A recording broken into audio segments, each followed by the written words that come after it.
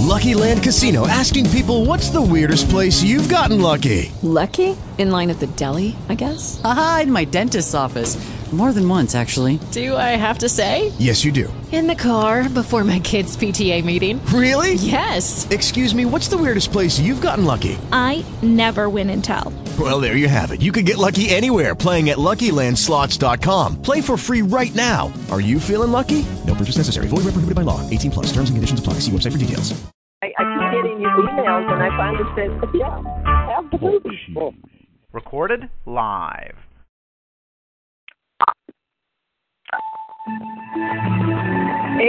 AUN, American Underground Network.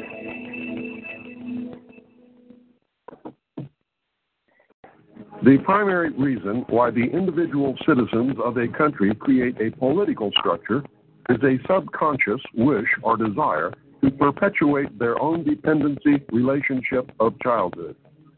Simply put, they want a human God to eliminate all risk from their life, pat them on the head, kiss their bruises, put a chicken on every dinner table, clothe their bodies, tuck them into bed at night, and tell them that everything will be all right when they wake up in the morning. This public demand is incredible, so the human God, the politician, meets incredibility with incredibility by promising the world and delivering nothing. So who is the bigger lie, the public or the Godfather? All revolutions have been led by young people. If you just think of the TV images of whether it's Tiananmen Square or whether it's the revolts in Central America or Europe, it's the young people, it's the college people who are more principled and not locked in, and they're not embedded with the government. They are the ones who are concerned about the future because the future is theirs. My research has shown at this point that the future laid out for us may be just about impossible to change. I do not agree with the means by which the powerful few have chosen for us to reach the end. I do not agree that the end is where we should end at all. But unless we can wake the people from their sleep, nothing short of civil war will stop the planned outcome. It's the National Collective Consciousness Show with Dee Dee Farrell in Portland, Oregon, Jim Condit Jr. in Cincinnati, Ohio, Steve Harris in Charlotte, North Carolina. Now, live from Evanston, Illinois, your host, Fred Smart. Hey, welcome back, everyone. 1 year ago today, the Cubs won the World Series, and yesterday the Houston Astros won from the great state of Texas. We have Charles Lingerfelt, our special guest tonight, our true patriot. I hope he's on the call right now, but I'm just introducing him. He'll be calling in any minute now if he's not on already. But Charles has been an avid supporter of Dr. Ron Paul, the Republican Party, the conservative movement, the Libertarian Party, and he's been extremely active in politics. Has ran for Congress at the local level, in his district many times, and he's got huge connections to the Kurdistan, which is not a country, but it's a unique place in the area around Iran and Iraq that is under a political cloud. The Iranians and the Iraqis are seeking to oppress and destroy the Kurdish people. And Charles will be coming on the call here, hopefully any second, because he was just on Facebook saying he would call in just a few minutes ago. But in any event, we'll wait for Charles to call in, and I may have to reintroduce him. But yes, a year ago, the Cubs won the World Series. It was a great series between the Astros and the Los Angeles Dodgers, and we're kind of rolling through this Halloween week. I don't know if you guys have been following, but the Harvey Weinstein effect continues to ripple its way through our world. I mean, so many people are feeling empowered and encouraged to put their voices, pen to pencil, Twitter, whatever you want to call it, calling various newspapers and getting their stories, in some cases, graphic detail of stories of sexual abuse, deprivation, and things like this over the years. And it's not just Hollywood; it involves many industries. But pedophilia, sexual abuse, these just evil people have been just running amok through our world and getting away with it. And it's just nice to see and feel and see evidence of these examples of empowered spirits rising up, so to speak, and putting their voices out there. Is Charles on right now, Petey? Not yet, Fred. But I wanted to say, what's with the Harvey thing? The Hurricane Harvey, Harvey Weinstein, Harvey Patterson. Yeah.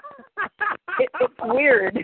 That's interesting. Hurricane Harvey, right? Yeah, and Harvey Patterson, the guy that they. No, wait a minute. Wait, well, what was the hurricane in Houston? Was that Harvey? Yeah. Isn't that something? Yeah, and then the Las Vegas, the fake shooter at Las Vegas, the one that actually got murdered before anybody was shot. But yeah, and then Weinstein. It's all on the Harveys, and there's been 3 of them. Wait a minute, that was Stephen Paddock.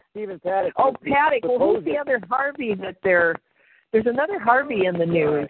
I got it wrong. I can't think of who it is. Anyway. Yeah. There were 3 Harveys because I saw somebody speak on that. I'm getting the wrong Harvey. Yeah, wow. Stephen Patterson. Yeah.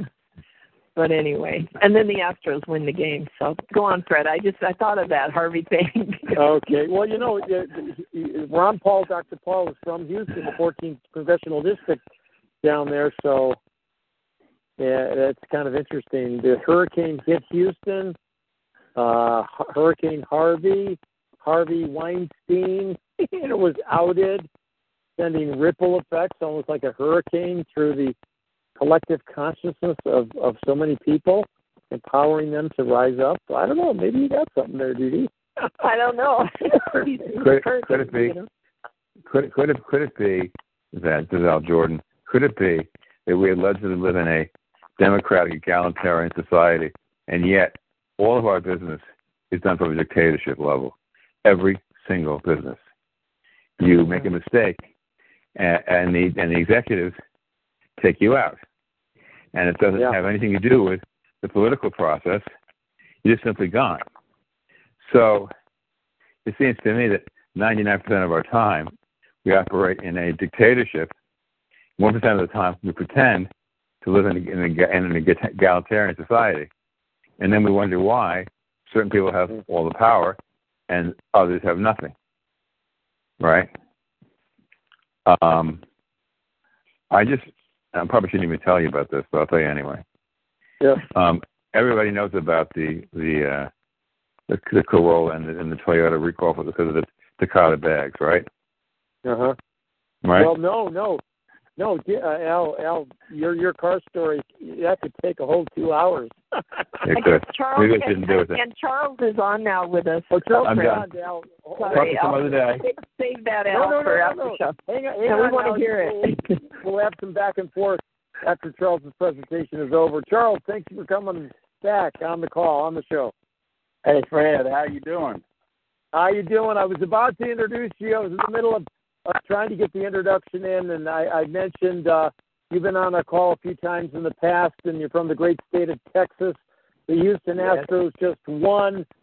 Houston is Dr. Ron Paul's 14th Congressional District. And a year ago today, the Cubbies, our beloved Cubbies up here won. And yesterday, the Astros won.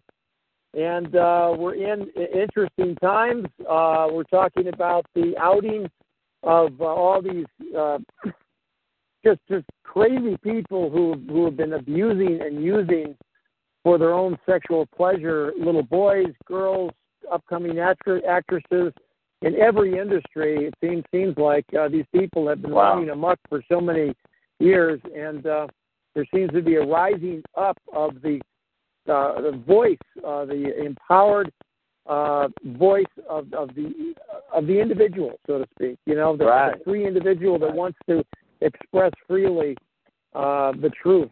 And you have been standing up for the Kurds for many years, one of the co-founders of the Kurdish-American School. You last month or in August, I think, or maybe it was September, you went all the way to Kurdistan and shared some goodwill with those folks. Tell us what the expression is going on over there. In it's not a country; it's a geographic region, and a people who have been they're almost like an anomaly, but they are a unique socio historical group of people. They call themselves Kurds. Yes, they do. Let me give you a little background. Kurdistan, as you said, is not a country. It is it's known since 2006 as KRG, Kurdish Regional Government, or Kurdish Regional Autonomy. And prior to that, in 2003, our troops went over to Iraq, and for good or bad, to the Kurds, they would say it was good because it removed a dictator from them who was oppressing them and slaughtering them, gassing them, murdering them, pushing them over in huge holes, clothing and all, and covering them with dirt for many years because he was intimidated by the Kurds. You're talking about Saddam Hussein. Saddam Hussein is correct. He was evil, and the Kurds hated him, and he hated the Kurds. But not only do Kurds live there in the Kurdish Regional Autonomy, the Assyrians, who are a Christian Coptic dialect or church, live there as well.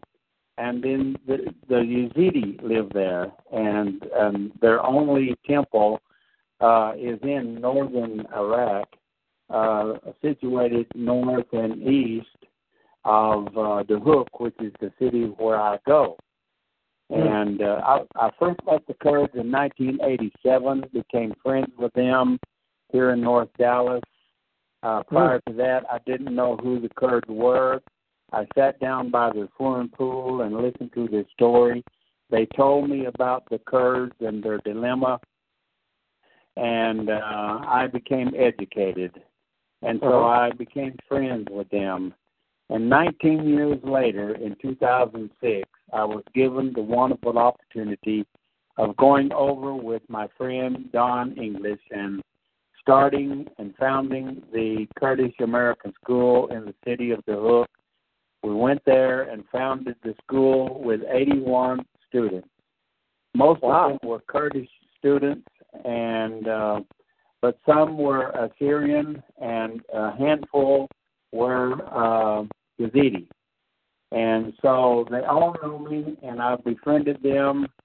I've been able to sit down at the table with them. They know I'm a Christian man, and that doesn't bother them at all. They have for years lived in that area of northern Iraq, and they've gotten along with Jews, they've gotten along with Christians, they've gotten along with the Yazidi, they've gotten along with everyone because they had to learn how to live together in peace and security to protect one another.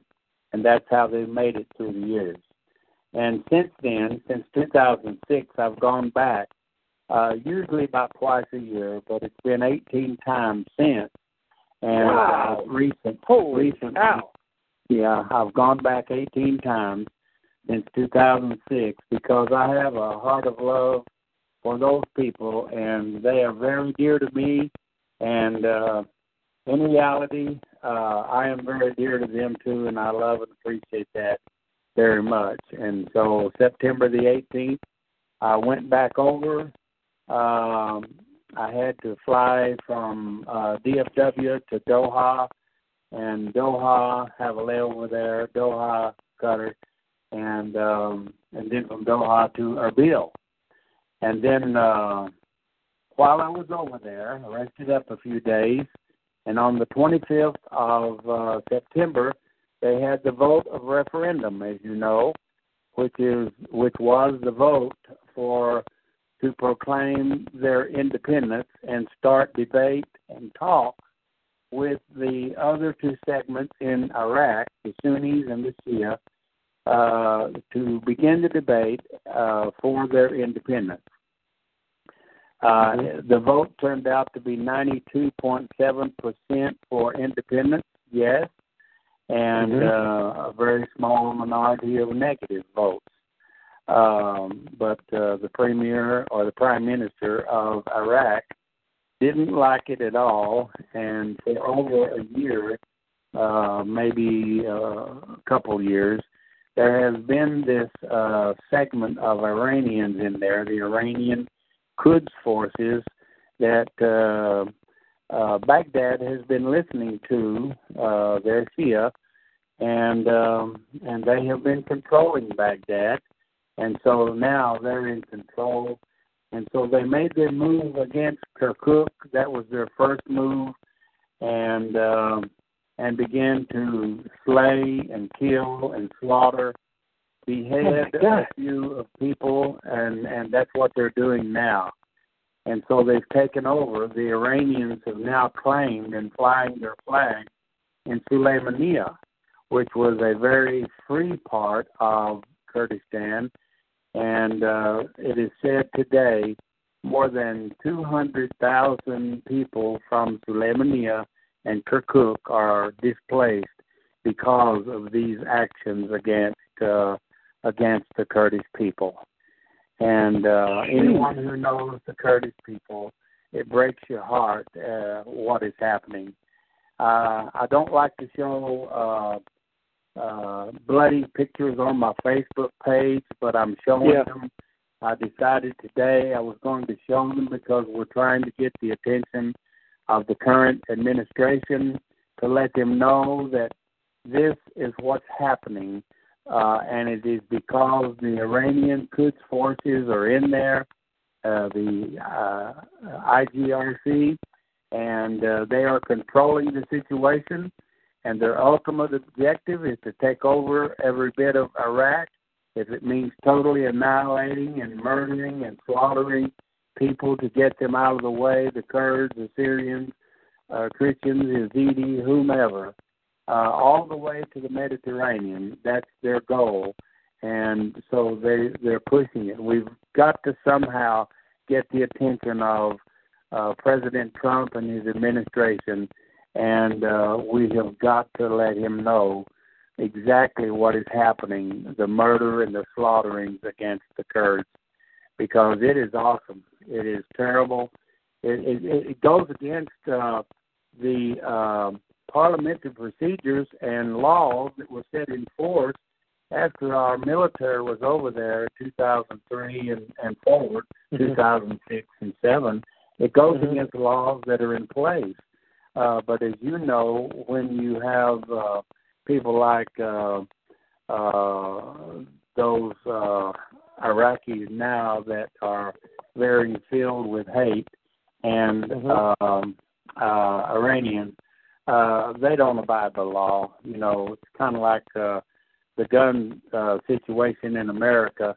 When the guns are taken away, only the lawless will have guns, and that's what's happened over there. It's horrible, and it breaks my heart. So that's a little bit of the background pertaining to me and my situation. I had to, while I was over there, the Prime Minister closed down of Iraq, closed down all of the airspace in Iraq. So therefore, and he declared that no incoming flights would be coming in or going out of Erbil, which was the de facto capital of Kurdistan. So my ticket that I had already purchased from Erbil to Doha was canceled because they had to move their jets out and not fly back in. And so for 48 hours, it put me in a strain of a situation, and so I just stayed in my hotel room and was calling and talking with my wife, and she was talking to the airlines, Qatar Airlines, and they said that the only way they could honor and would change my ticket, they would change it one time, and that would be if I purchased a ticket from Erbil. 48 hours later, the Iraqi Prime Minister said, well, he will open the airspace, and he will permit Iraqi airlines to go into Erbil, but that's the only airlines he will permit going in. And so that gave me a window of opportunity to purchase a ticket over there from Erbil to Baghdad, which is, I didn't want to do it because I didn't want to go to Baghdad. I have for years avoided going there because it's very unsafe for Americans. And you definitely don't drive down that road to Baghdad. You don't drive at all because you're and then you'd be hijacked and shot, and everything you had in the car would be taken. That's right. It would have been, Fred. Yeah. Yeah. Wow. So I made it back, and they changed the ticket and gave me a ticket from Baghdad.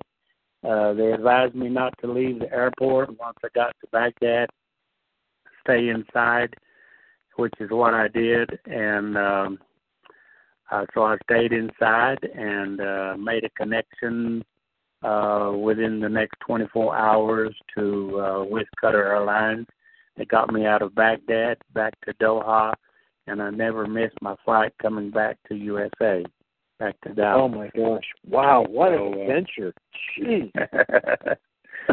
So man, when you love people, sometimes, and you really give them your heart, sometimes you have to pay a price, and sometimes your love for the people is tried, and but I've always believed that God's had His hand on me and will take care of me, and so I'm still believing that, and I don't believe that God is finished with me yet. I think I'll have a few trips back over, and I'll be able to accomplish. My next objective was to go back over in March of 2018 and establish 2 more schools. One in Sulaimania and one in Erbil. But Sulaimania now is out. If Iran continues to control that area, I won't go there at all. And they pushed their way up. Today I heard from a friend who's a pathologist there in Erbil. He called me by video and spoke with me, and then he said there are Iranian Quds forces within 50 kilometers of the city of Erbil. And so far we are protected by Peshmerga. Peshmerga is the military arm of the Kurds. But they find sometimes there are those Peshmergas that have been shot, maybe wounded, and once they get a hold of them, there's video of them where they stab them in the neck repeatedly. Some of them have been beheaded. Oh my God! And it's a really horrible, bloody video. God. So I'm just praying and hoping that God will somehow miraculously help me through a few friends to get with some Kurdish friends to speak with the Secretary of State or President Trump and really educate him on what is really happening. I don't know that he knows what truly is happening over there right now, but I know there are some of my friends who know about it, and we can educate him. And I don't know what the outcome is, but I know that we just cannot stand by and allow another massacre of an innocent, very peace-loving people. The Kurds love America. They've been our boots on the ground fighting against ISIS, and they've totally been with us and supported us. And we cannot backstab them right now. We just cannot do it. We got to stand with them against Iran. And really, it goes back to the sign you see with President Reagan when he went into office, and he was firm with the Iranians, and he told them, I don't know the words verbatim, but you'll let our people go or you'll suffer the price. And once he got in and was sworn in as president, they released the hostages. Go. They did after 444 days. They sure did. So they only know how to react to force, and they're not going to bend and bow to a wimp, and that's what they did for 8 years with Mr. Obama. And so that's where we are right now, Fred. Charles, what's the population of the Kurdish people? Any rough ideas or estimates? Yes, around the world, not only in the Middle East, which includes southeastern Turkey, northeastern Syria, KRG. There are many Kurds still in Iran, and but in Europe, in Asia, in Canada, and the United States, it is estimated there are between 30 and 50 million Kurds.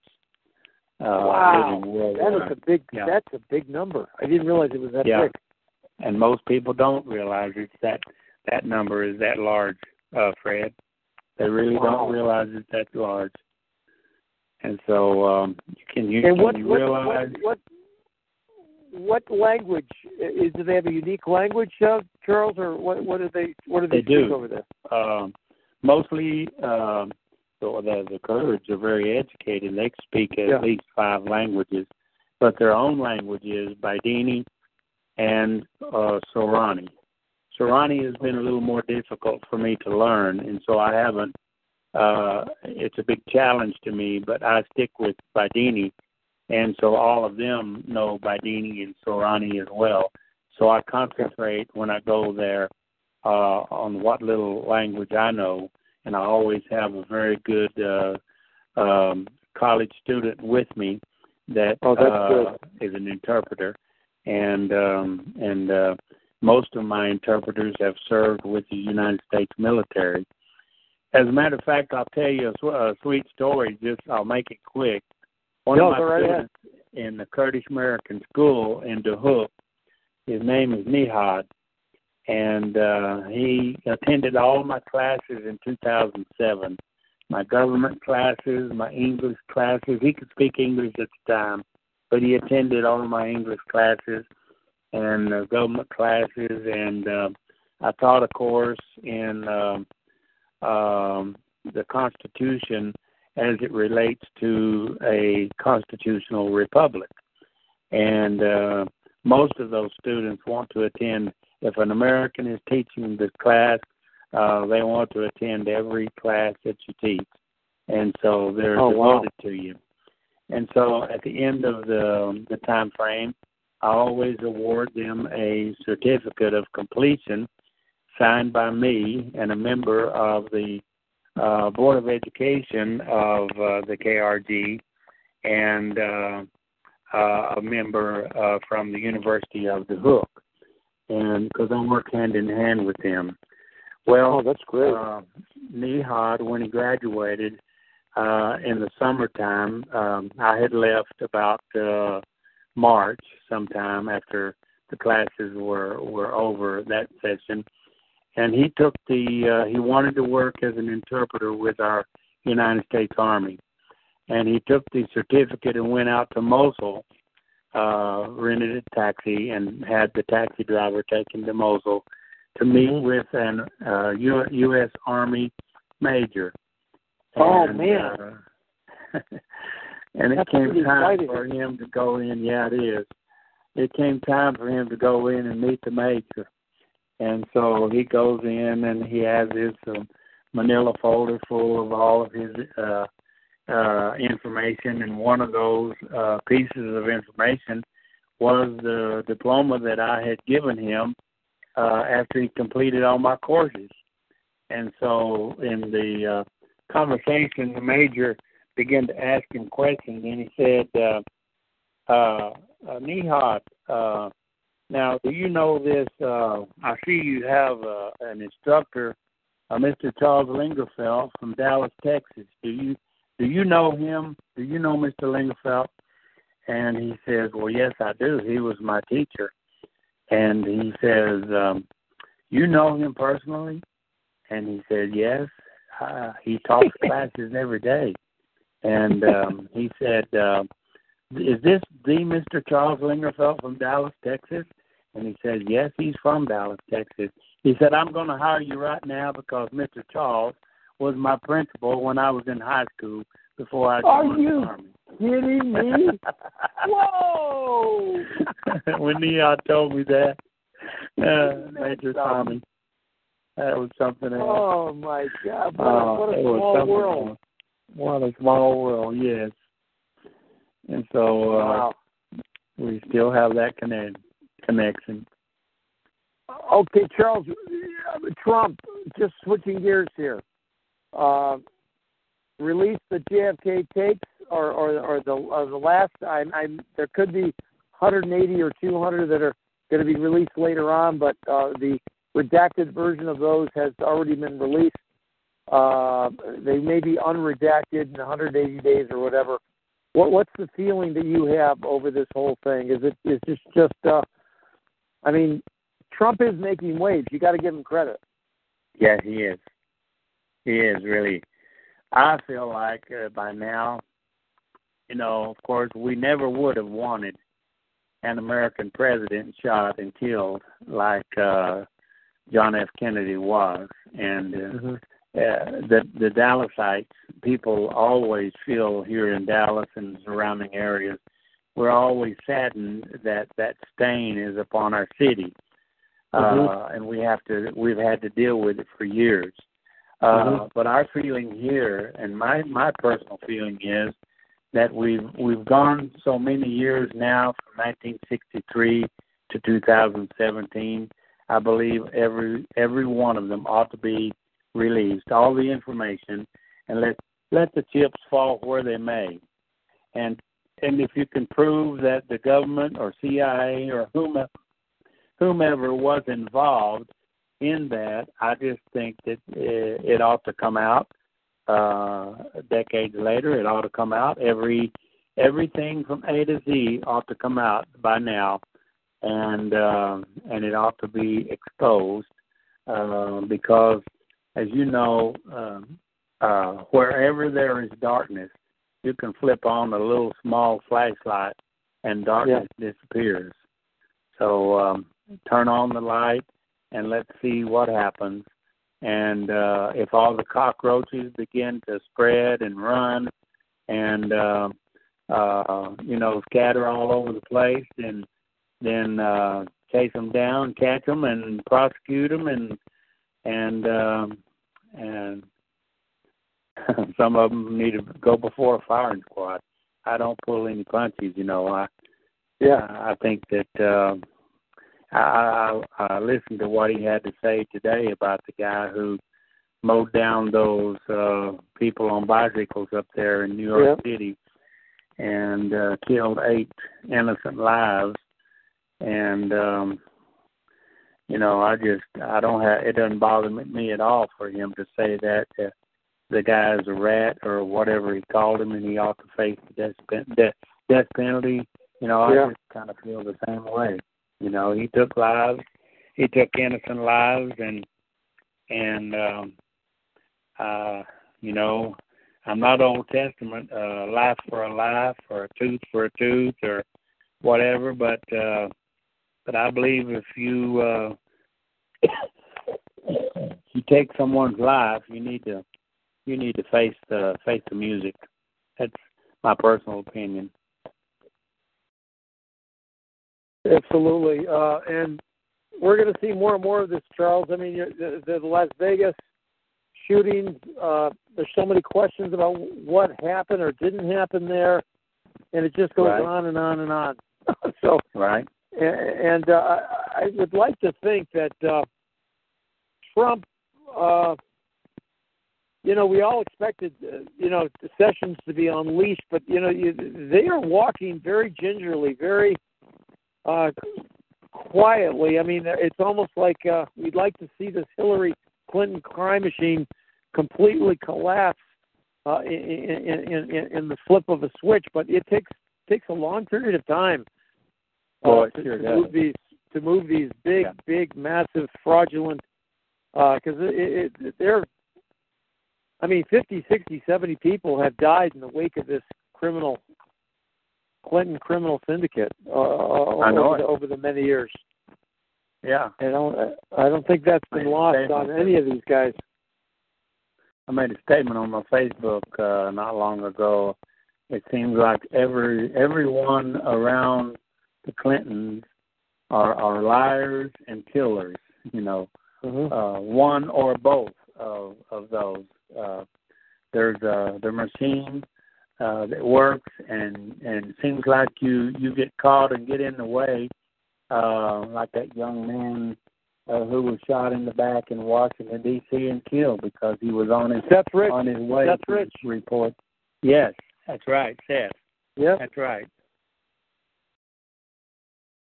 So and we're all wondering why doesn't Mueller interview anyone like a Julian Assange to figure out where are the goods, what's going on.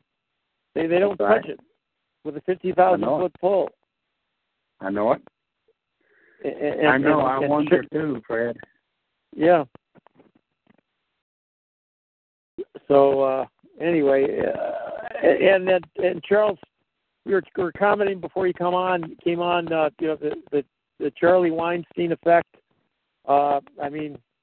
Not just the Catholic Church. They're pedophiles and people who abuse and rape and pillage innocent children and individuals all over our world.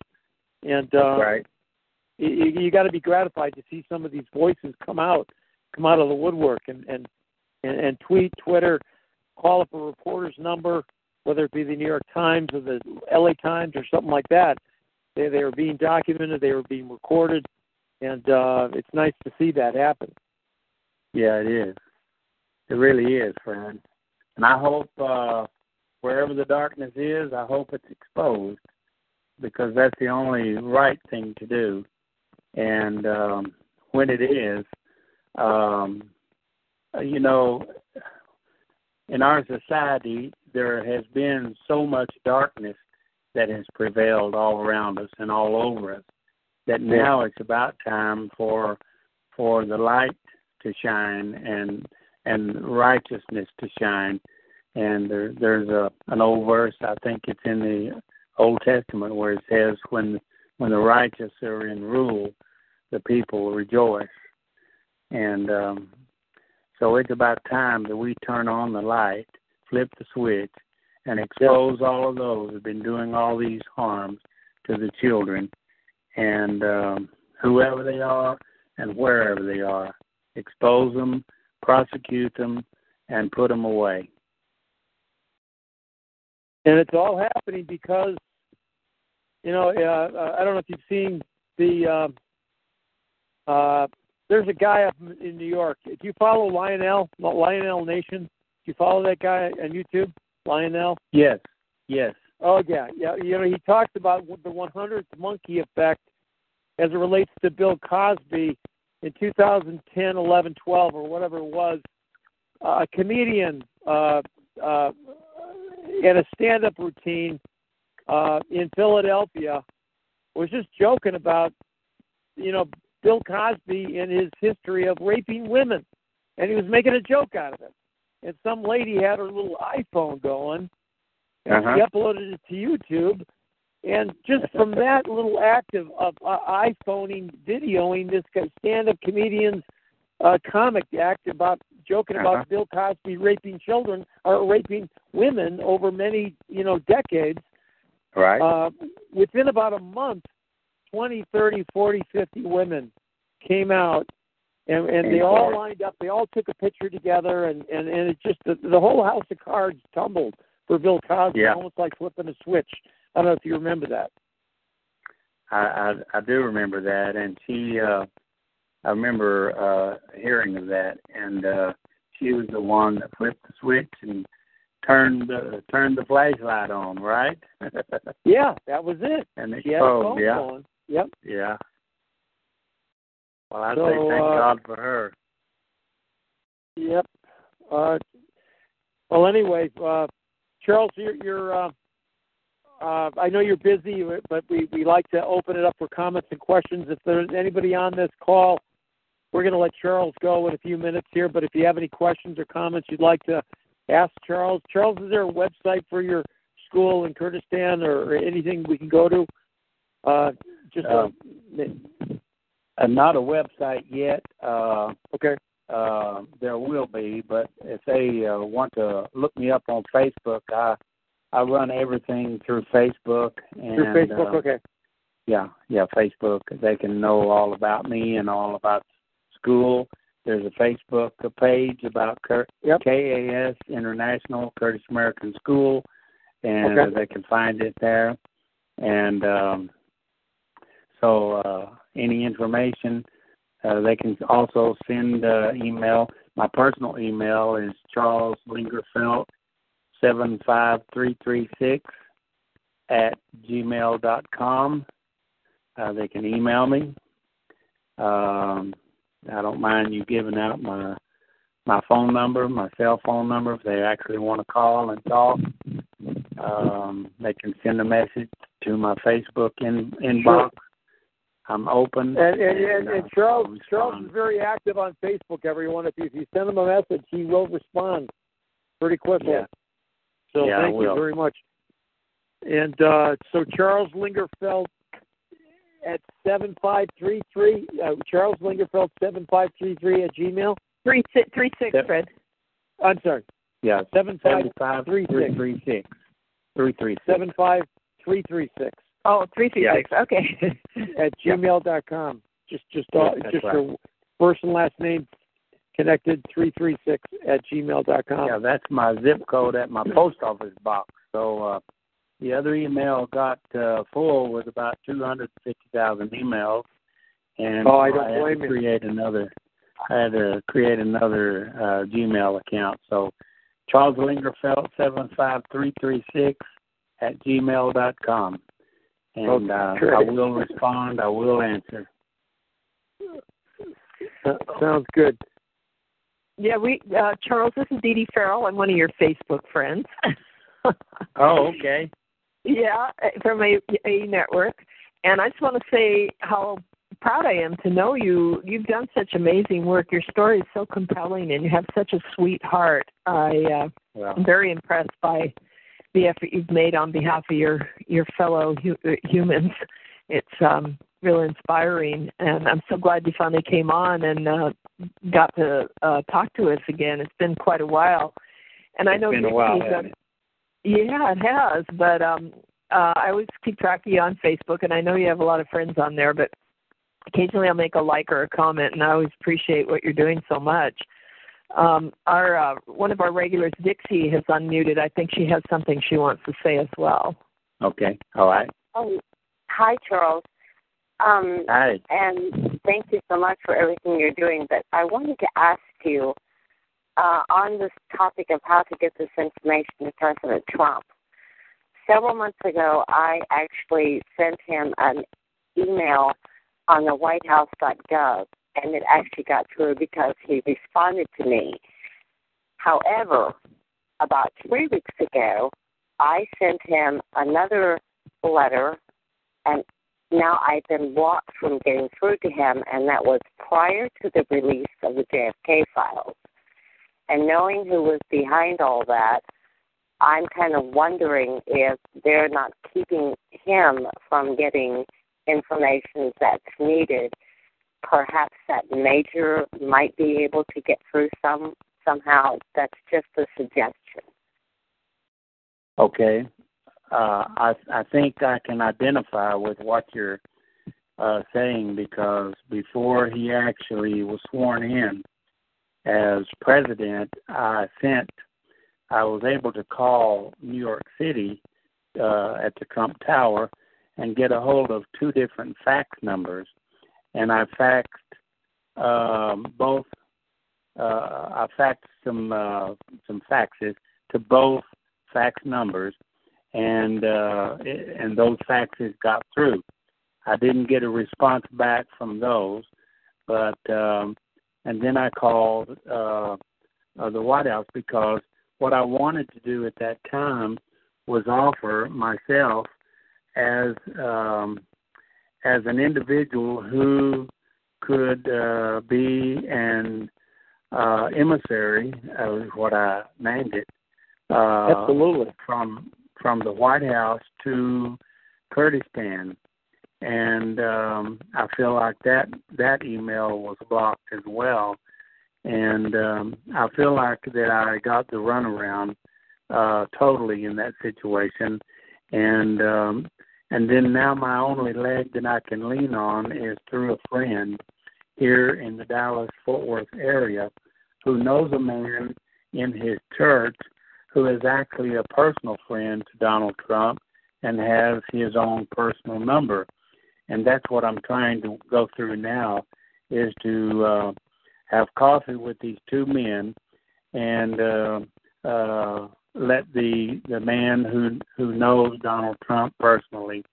I've even talked with, I haven't talked with him, but I've sent a message through the secretary of the pastor at First Baptist Church, Dr. Robert Jeffries, and he may be a way that I can get through because he knows me and knows that I've run for office.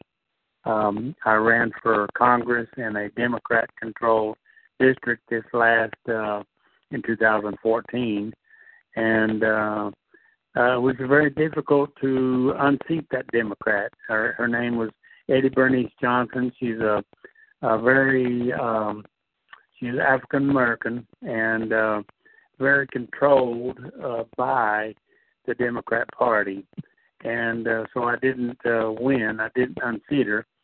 But just this week, Fred, Congressman Jeb Hensarling has announced that he's not going to seek re-election, and I live next door to that Congressional District 5, and so I've just announced this week that I'm going to seek that position as Congressman of Congressional District 5 and try to win, because I'm very well known in that Republican-controlled district that is very, it's been gerrymandered, and so the Republicans control it, and I know the Democrats will want to go after it and try to get a Democrat in there, but they won't win because I know the area, I know the people, and they know me very well, and I feel like Charles, if you get into Congress, boy,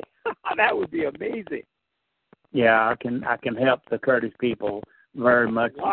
Then you could do a lot. You could do a lot of good in Congress. Yeah, I sure can. And so I talked with our Dallas County Republican chair about it today. He's very well with me. He says there'll probably be some others that'll throw their name in, but he says, I can guarantee you, Charles, you'll make a great congressman. And so that was a very nice compliment from him. And I've done the dirty work. I've run the races and tried to unseat Democrats. It's been very difficult. I've tried to unseat crooks. I mean, liars and thugs. And they have a hold on Dallas County. And so now I'm going to run in a Republican-controlled congressional district, and I think that I can stand a pretty good chance of winning. And so I just know that my life is in God's hands, and He's going to take care of me, and He will. This last time when I was over there, Fred, there was I'll just be honest with you. There was a little Kurdish woman that came to me, and she had recently prayed and asked God to come into her life in a very personal way, and she accepted Jesus Christ as her personal Savior. And she came to me, and here's what she said: God's going to raise you up, Mr. Charles, and you're going to speak to prime ministers and presidents and kings. That's what she said. And so I just believe that that little woman gave a prophetic voice over my life, and I'm going to be faithful to God and do what I can for the Kurdish people, because God has given me a genuine love for those people, and I don't believe that He's through with them yet. I think they are still in God's hand, and God's going to turn this situation around for the benefit of the Kurds and the people of Kurdistan, and He's going to give them victory one way or the other. So it may have to. He slaughtered many people before by the words out of his mouth, and Moses stood in a highly predicament kind of a situation at the Red Sea, and the armies behind him, and the mountains on the side, and God parted the waters and let them go through on dry ground. So God can work miracles, and I believe that with all my heart. So I'm praying for a miracle for the Kurdish people. And because we've seen enough bloodshed, they've suffered for tens of years and hundreds of years. They've suffered too much already, and I'm praying and believing that God's going to turn it around for their benefit. And so I believe when I contacted the White House, I believe my trying to get in touch with President Trump were stalled some way. But here is a man over here in South Lake who knows him and has his phone number, his personal phone number, has known him for years as a businessman, and can give him a personal call and tell him, I've got a friend I want you to talk to. And I believe that might happen. So we'll see. We'll see. Well, everyone, let's pray for Charles and for that to happen, for the hand of God to be on Charles for this cause, for this purpose, for this higher power. I think we all feel this on the call right now, Charles. There's something big. There's something powerful that could happen here. I think so. It's like the antithetical, picture of everything they're trying to shove us down our throats about terror and ISIS and everything else, divide and conquer. Here's a very, the Kurds seem to be just really, truly blessed, genuine people for the love of neighbors and for love of life and liberty and very accepting that they've had to live with all of these different types of people around there, and they're being their future, their voices are being extinguished and they're being threatened. Right.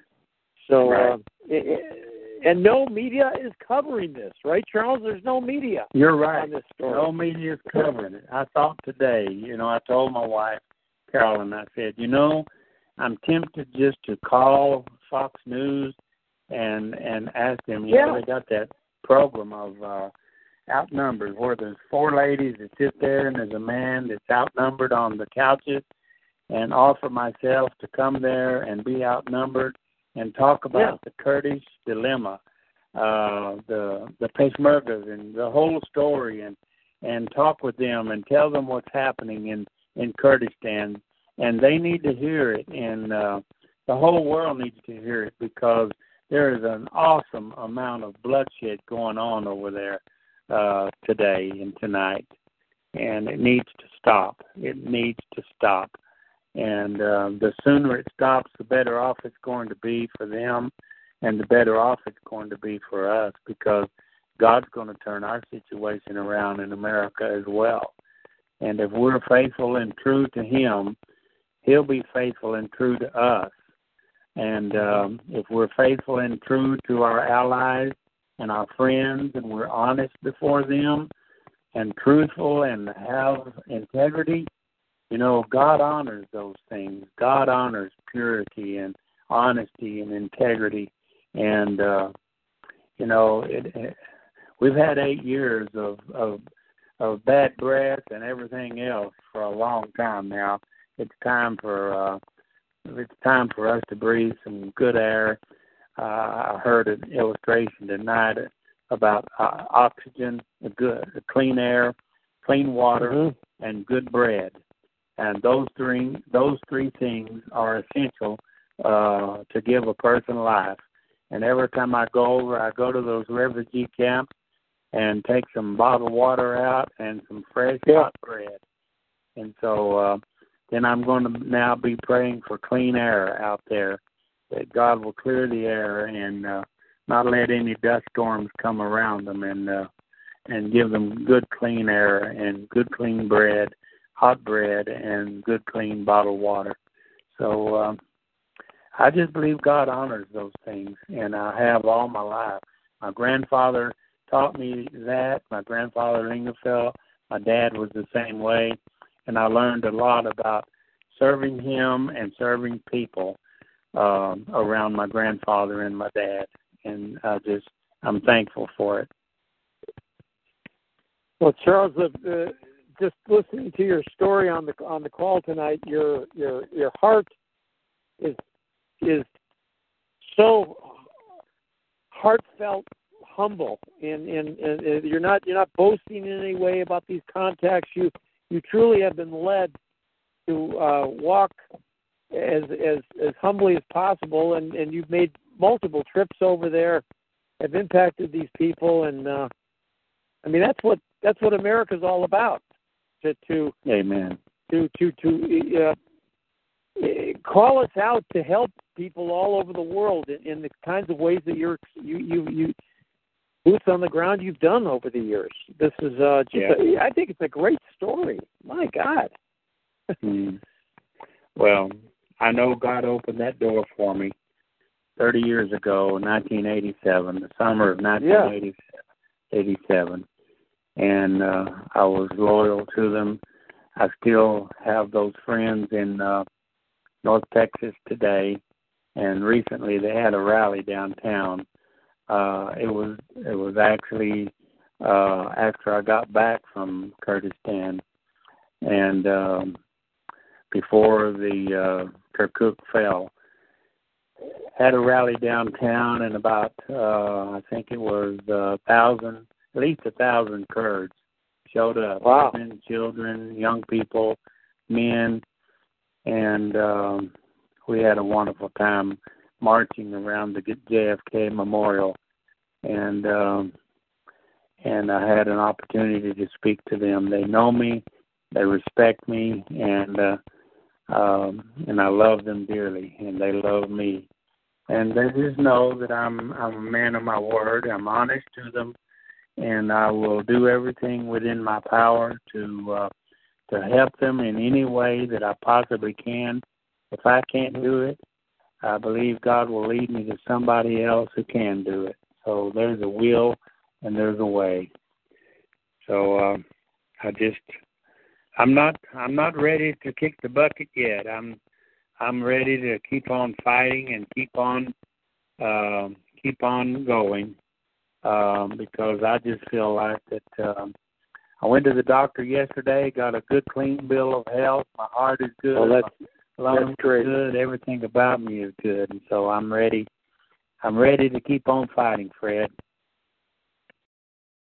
Well, Charles, you have our support and prayers, and we're going to try to get the word out through just little connections. All of us can just reach any of us on this call right now listening to this story. If you know of anyone, a local newspaper, a local radio station, you'd be surprised how meaningful the experience of listening to a story like this can be for people who have not been exposed to this. Right. And it's not getting out in the media in any way, shape, or form. So if you do bring this up, pick up the phone. Charles's name is on our newsletter. It's on our website. You can get his his email. You listened to the call earlier, but just reach out on Facebook, type in his name into Facebook, friend him, he'll friend you back, and go from there. And just scroll through his Facebook record. You'll see a lot of these links about the Kurds over the days, months, and years. So, hey, Charles, real much, quick, before you go, one connection that you and I and all of us had was with the We the People Foundation for Constitutional Education. I know you supported Bob Schultz. Just to give you a little heads up, Bob is still in the fight of his life. He's still battling the beast, and he was on our call for about 4 or 5 installments of his life story.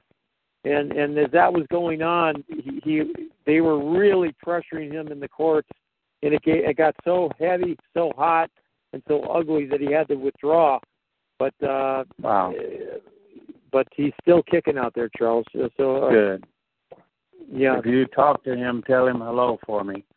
Because I remember you and I and him were on a conference call a long time ago, and you and Bob, I think, have exchanged many words over the years, many years ago. Yes, we have. Yeah, I'm the one that brought him to Dallas and got him some locations and people to speak. And Bob's a good man. He's a godly man, and he's a patriot man, patriotic, and he's a freedom fighter. And he's one of the best. He's fought the fight, and he's been out there on the front lines for years. He is definitely a good man. Well, that brings me to brings him to my mind and cautions me to pray for him, and I will. He needs your prayers. All of us guys. It's been a while, but I'm going to reach out to Bob this week to see if he could come back on and try to get this next installment of his life story. It's an amazing story, Charles, as you probably know, and he's getting up in years, but it was just our attempt to, flush out and document in an audio file format just an amazing repertoire of active, inspired, empowered, heartfelt activism on behalf of the truth and in defense of liberty and freedom for our Constitution here in America. So, yeah. Well, God bless you, Fred, and God bless. All right, Charles. Talk to him. I'll pass the word along that we spoke, that you were on our call. Okay, it'll make him feel good. All right, Charles. Thank you so much for coming on the show. All right, man. God bless. All right, God bless. Thank you very much. Take care. We'll stay in touch. Take care, Charles. Bye-bye now. Bye-bye. Take care. Bye. Thank you. All right. All right, guys, we can open it up. Anyone, I think Al Jordan was chatting before Charles came on about, I don't know if you're still on, Al. Oh, yeah, he is. But Come on, Al. He was talking about the Toyota Corolla. Oh, my God.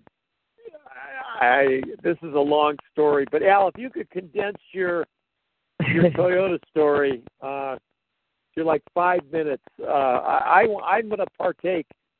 If my car, for example, we've got a Toyota Corolla that I drive around, it could qualify for this national airbag court case. And Al successfully engineered the legal side of this to get a brand new car without paying anything. Oh, he's such a clever lad. Yeah, he's not unmuting. I could go ahead. He's not unmuting? Okay, he's probably asleep. Oh, yeah. Let me unmute him and see if he responds. Okay. Are you there, Al? Earth calling Al Jordan. Okay. Yeah, Al Jordan, Alfred. Okay. Where are you now? Anyway. No, I'm muting him back up, Fred. Okay. Well, if he unmutes, we'll get the story if it's not tonight. But well, good show for Charles. That's a very inspired story. Oh gosh, it's so inspiring. He's a great guy. Yeah, it's just those stories make you feel like you're strong to drop everything and get behind it. There's so much of that. There's so many things happening at once. And in the past, we could do that, or I could anyway. But now, all I can do is, say the prayers and send the energy and the light into every dark corner that comes my way. Now, Charles, he runs his own, I think he's got a pretty good barbecue chicken restaurant franchise out there, and that's what he does for a living or something like that. And he's been doing it for many years, but he's got good people that run the show, so he's able to take these trips. But he's got a huge family. Yeah. His wife is really close to him. They're like two peas in a pod, and he must be in his mid-70s, wouldn't you say, Edie? Or maybe, I don't know. Oh, he's yeah. got to be about Bob Schultz's age, I think. Yeah, he's got grandkids and kids, and yeah.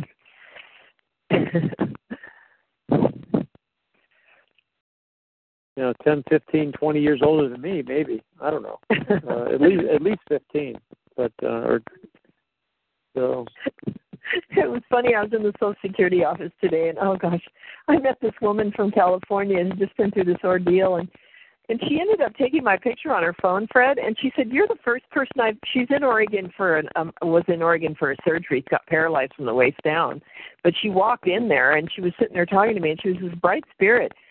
And I told her about the AU network, and her face was lit up, and she said, "Oh, my God, you're the first person I've met that has a clue." She said, "I could talk about this stuff all day long." She took my picture, and then she grabbed my phone, and she put their phone number in there, in my phone. And that was the second person I met this week. I met another woman when I was buying Halloween candy at the dollar store, and she was from Baltimore, Maryland, and I don't know, somehow we started talking about food additives, and it went from there. And I had a heck of a time getting away from her. I mean, I was talking to her for 40 minutes.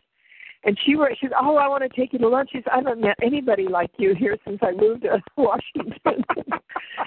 And it's been a crazy week. I mean, just the craziest week, things like that, all kinds of stuff happening at once. So things are changing constantly, aren't they? Yeah, they are. They're man, kids grow up, and our oldest son started his first official full-time job this week. Oh, what's he doing? He's it's not his ideal gig, but he's been an assistant varsity baseball coach, and he's been working part-time for Northwestern University in the athletic department.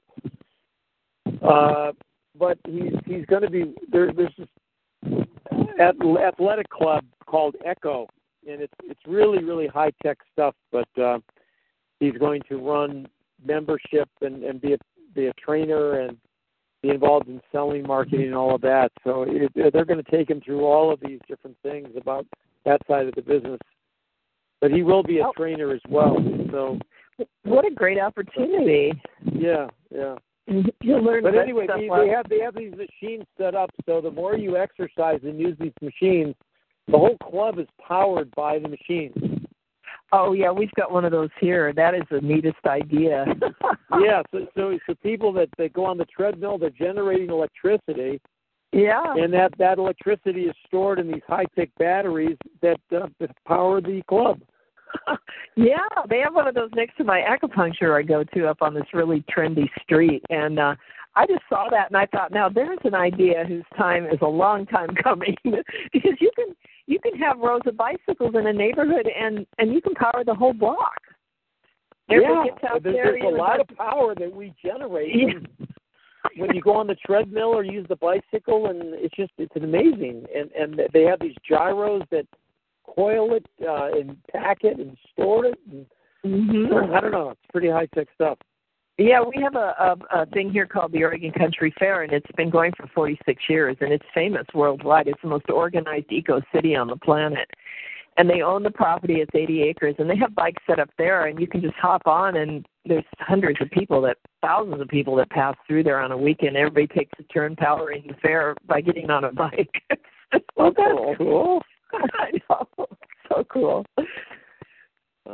And we could do that in every neighborhood, I mean, you could do that anywhere. Well, I was here to say something else. Am I muted or? No, you're on mute. I was happy to hear Al's story because I have an old Toyota Corolla. But I was going to ask you, Fred, if you've got a contact number for Bob Schultz, because I've got the phone number for Paymon at Freedom Law School, and he's helping Bob with that case. So if you need that, I'll text it to you. Right now my tablet's not working, but I can text you on my phone. Yeah, you can text me. I've got two numbers for Bob. One is their office number, and the other one is his cell number. Those are the ones that I use. And the other comment I was going to make, I said, in light of all these things that we just had in the JFK release and what hasn't been released yet, I'm now beginning to understand why Nixon recorded everything in his office. I would be doing the same thing because he had enemies within his own White House. So I think you can understand why he... You mean he had, you're saying that Nixon knew that he had moles that were undermining him? Yeah. Uh-huh. And okay. he was trying to ensure that he didn't, he wasn't going to take the rap for everything, but, they had him resign or force him to resign. So it's not a pretty thing to go through up in the White House. Not pretty in the sense that it's not, you get a lot of backstabbers. Yeah. Oh, God. One has still going on. So, but I'll text you with Payman's number. It's when around the time Payman was starting his school down there, he used to come on our call all the time with us. Yeah, many back in the early days with Aaron. Payman would show up on the call a lot. Yeah, remember? And that's when he was starting his that project. He had just started it. He's a great guy. I always liked him. Yeah. You know the story about how he had to escape from Iran, do you? I have been at Payman's house in California somewhere many years ago. Yeah, he told me it was they escaped, but they went over the mountains and through the valleys, and it was his whole family. It's an amazing story. But it was right around, when the Shah was exiled, right, or something like that. Something like that. Yeah, they had to get out of Dodge. Yeah, and it's amazing that someone like that from another country teaches us constitutional law in our country. I mean, it's a beautiful thing that he's doing. Yep. Yeah. So anyway, we have to get up. We have to get up really early in the morning. So I'm going to have to get off the call, but I will text you that number shortly. Okay, no problem, Dixie. Okay. And you get some sleep.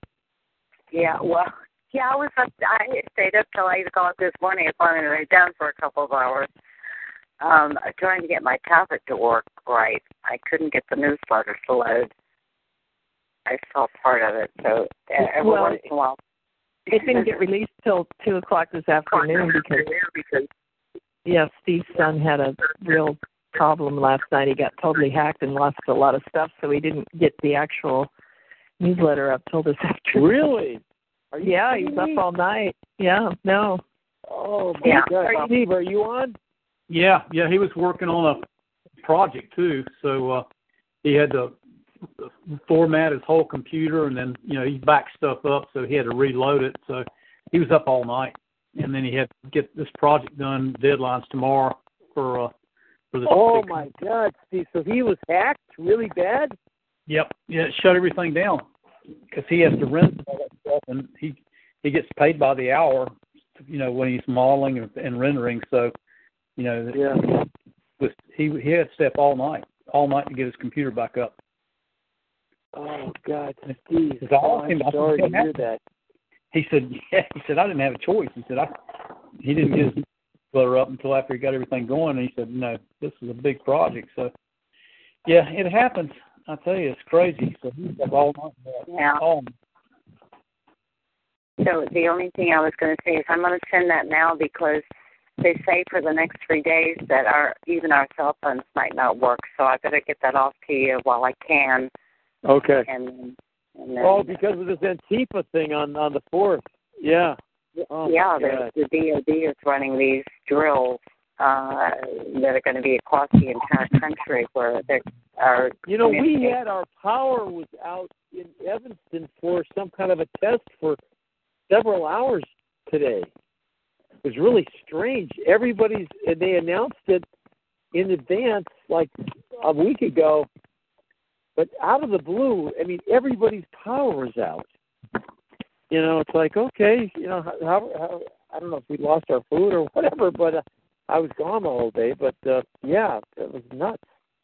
It happened here, too, a couple of days ago in a couple of districts outside of Portland, just 5,000, 5,200 people. One of my friends, Joette, called me and said, we haven't had power for 6 hours. She said, I don't know why. And then when I was talking to her, it came back on. And she said, well, thanks for talking to me and bringing the power back. Wow. But no, wow. They didn't. And, yeah, those, what is it, EMP? They're doing experiments to what would happen if we had the huge coronal mass ejection. Or... They've got all that planned for the next 3 days. So, well, I'm going to get that off. And everybody have a good night and stay safe for the next 3 days. And all right. Good night, Dixie. Get some sleep. Good night, y'all. Thanks for coming on. Bye-bye. Yep. No, it's crazy. It's times. Gosh, it's just everything happening. Is Al still connected, or is his phone number no, there? his name's there, but he's got himself muted, and Sam's on, and Ray and Steve and Kelly and Gary. But when the names are muted, sometimes they're actually not there anymore. I don't know. They don't go away. Unless the person hangs up while they're still active, I think. I'm not sure. I don't know. For sure. Sometimes they lurk in the background, Fred, and when we're gone, then they all come out and start talking to each other. It's like a little mice, They're so cute. Yeah. Oh, God. Yeah, the kids, a lot of trick-or-treaters. I mean, it was cold, though. We didn't have as many because it was too cold, but when you're driving around, you see, earlier in the week, on the weekend, there are a bunch of little neighborhoods, and, they have these organized neighborhood trick-or-treat things for a lot of businesses in these little towns, You almost have to do that for the kids, because what's safe anymore? Yeah, they can't be out past dark at all. It's very they start tricking. There's 103 apartments in this 2-block complex I live in, and there's probably 50 or 60 kids. I thought, we're just going to be inundated. And then at 4 o'clock, I had one of the girls that knows me here. She's the cutest little girl. She brought some people over, and I gave them some candy. And then about an hour later, the door knocks again, and it's her with another group of kids. Oh, really? She's real tenacious. She figures out where the candy is, and then she takes these people. And then so she gets candy twice. And then I talked to this little group of little Afro-American boys, and they were about 10, and they looked kind of running around. I said, well, I got candy here. I went outside. I said, I got some candy, And they said, we just don't know whose doors to knock on. So I talked to the manager, and I said, we should get these little pumpkins, and everybody that wants the kids to come should put this picture of a pumpkin on their door. But finally I just loaded up my pockets. I have to walk about a block and a half to empty my garbage. I'm honestly telling you the truth. Oh, you're kidding me? Yeah, I have all these little carts, and so, because it's up the street and then across the street. And so I just stuffed all the candy I had into the pockets of my jacket, and I gave it all away on the way to empty my garbage.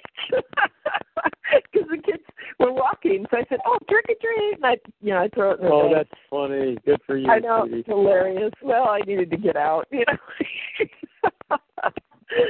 Oh, bro. There's always fun to be had somewhere, isn't there? Yeah. Yeah.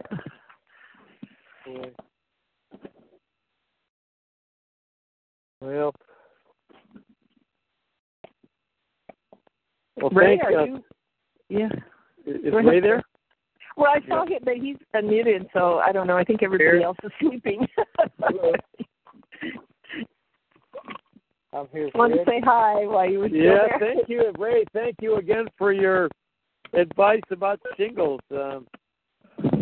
I hope they don't come back. I am eating my nuts again, but I'm doing it in moderation. Yeah, I've just barely started back eating nuts. I should have wanted more of those shingles myself. Yeah. I seem to be, whatever happened, I changed my diet really quickly. I went on those meds, and it just went away. So I never had any pain. It was not itching at all. I mean, there was maybe one little tenderness on one of the red dots on my wrist, but that's about it. There was, and then there was the indication that there was a couple on my face, but they went away pretty quick. It sounds so like thank God. Very successful. Then I lost one night of sleep due to extreme pain, but that's all, just one.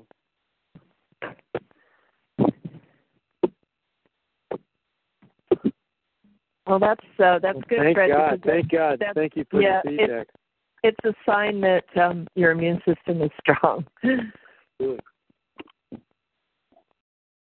No, I'm keeping my weight off. I'm working out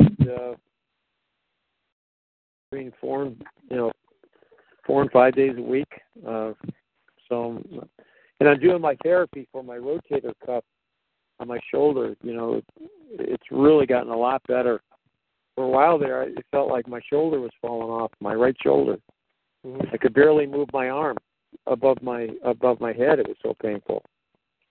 Mm-hmm. But anyway, I've been doing these exercises, therapy. You know, my sessions ran out, so I'm not able to, because they're too darn expensive. The insurance wouldn't cover it for more than X number of them. But I'm applying what I learned in my own time. Yeah, we got to do those things for sure. Yeah.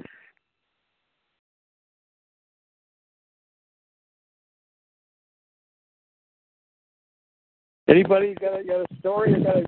Want to share something? I'm going to be hitting the road again pretty soon here, but feel free to speak up.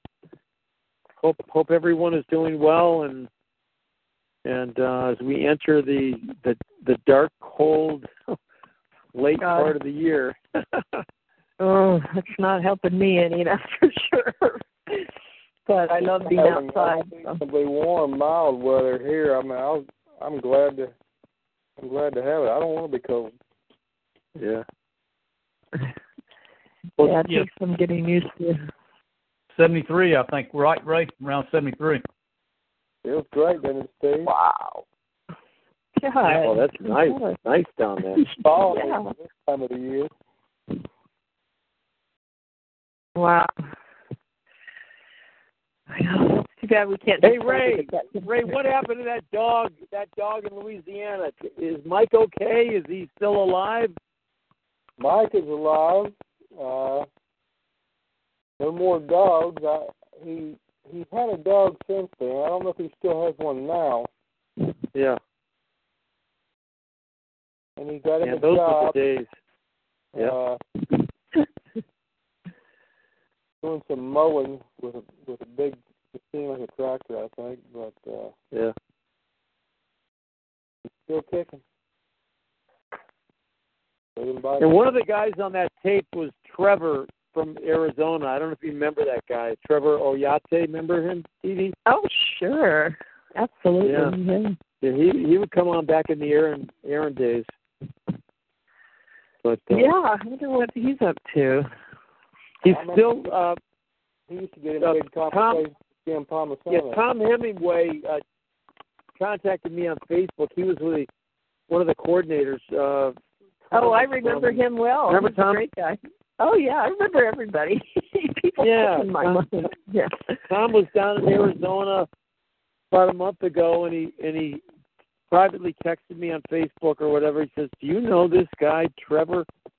And I wasn't thinking, and I said, I don't have any clue who this. And then I thought, oh my God, this is Trevor Oyati. I remember him. Man, he was a guy who was really a bizarre character, but he was out there, so to speak, in the country bushes of Arizona, fighting the good fight. He had Indian ancestry and very supportive of Aaron and everything else, and knew John Stewart. Remember John Stewart? Yeah, definitely. John personally. I think about him from time to time. Oh, gosh. I think Trevor was on one night years ago with Walter Reddy. Possibly, yeah. Yeah, because we all worked together at the same time there. Yeah, Walter was part of the Vote in Sunshine project. He's the one that carried the tally we did that I added up. He carried it across the thing to you in the big thing, while Mary Beth and I cleaned up the rest of the mess that everybody left. That was a great time. God, that was fun. Man. Jim Palmisano was there too. Oh my God. And Bonnie Brokaw, yeah. Yeah, and gosh, I can't even remember who all was there. Yeah. Oh yeah. We had quite a crew going there. It's amazing. Yeah. And Jim Condit. Yes, Jim Condit and his kids. Oh my God, I love that man. I know. I hear his name every week on the notice on our call, and I can just go, Jim, where are you? But yeah, we need to get him back on. I hope he's okay. He's the hardest guy to get a hold of. He's almost impossible. Oh, God. But he's still out there fighting the good fight. But well, Dee Dee, I'm going to be heading out to see my mom for Thanksgiving. Oh, well, have a great time. I hope the weather's good here for you. I can only do it from Monday to Friday just to save on airfare, but that's about it. I have to, or Sunday, late Sunday I arrive, and then Friday morning at 10 o'clock I have to leave right after Thanksgiving. But are you just going by yourself then, huh? Yeah, just by myself, yeah. It's been more than a few years since we used to go. Mary Beth and the boys and I would always go for Thanksgiving, and for 3 or 4 years, our boys have been in the football state championships. Yeah, and it's been a conflict. We can't go anywhere, and yes. For 2 of those years, I stood back and was with my mom, and my mom and I would watch the game online. Yeah, and the boys and Mary Beth would be at the game. But that's fun. Well, that was good. You're such a loyal son. I'm sure she probably won't be around for a whole lot more Thanksgiving. I know. But I say that she's 89, and wow, we're preparing for her 90th in March of next year. We're all going to be out there celebrating her birthday. That's the next trip. So we're going to have a big party for her. Oh, good. That's great. And there's more and more of her friends keep passing away. It's just how it goes, It's really tough. Yeah, and it's even at my age, I'll be 70 in February. It's hard to believe. I had to show my ID today to the Social Security guy. He was like, "You're not 70," and I go, "Yeah." But so many people I know have been dying for 20 years now. Heart attacks, and I go, where's all these people? I just sit down and look at the people that died, and they're too young to be dying in droves. I know. But I always like to see someone that's lived their full life like your mom. Still being able to enjoy her family, and that's really a gift. She just loves to hear the stories of what the kids are up to. Just picking up the phone, updating her, just week to week. It's just, and God love her. That's what families are all about. Yep. Okay, well, we'll talk at everybody next week then. Good call. Guys. And hopefully Al was under the weather again this week, but hopefully he'll come up for some air, and we'll get this. Al and I wanted to do this presentation a couple of weeks ago, but we'll try it again next week. and maybe we'll plug another guest in on the side. But anyway, that's about it. Yeah, Fred, maybe we can do a follow-up with who? With who? Oh, Mark. by the way, I did talk to Ed. We got to get Ed is going to call Jim Palmisano, Steve, because he's having trouble sitting at the table and working with the computer because, I don't know, it's just a long story. But I said, Ed, look, I cannot be there. You have to get into those accounts yourself with your own email. And that's the bottom line. So you got to get this done in the next few days. The 11th is not that far away. So anyway. Yep. Well, he still has a window, Fred. Like you said, he still's got a window. Yeah.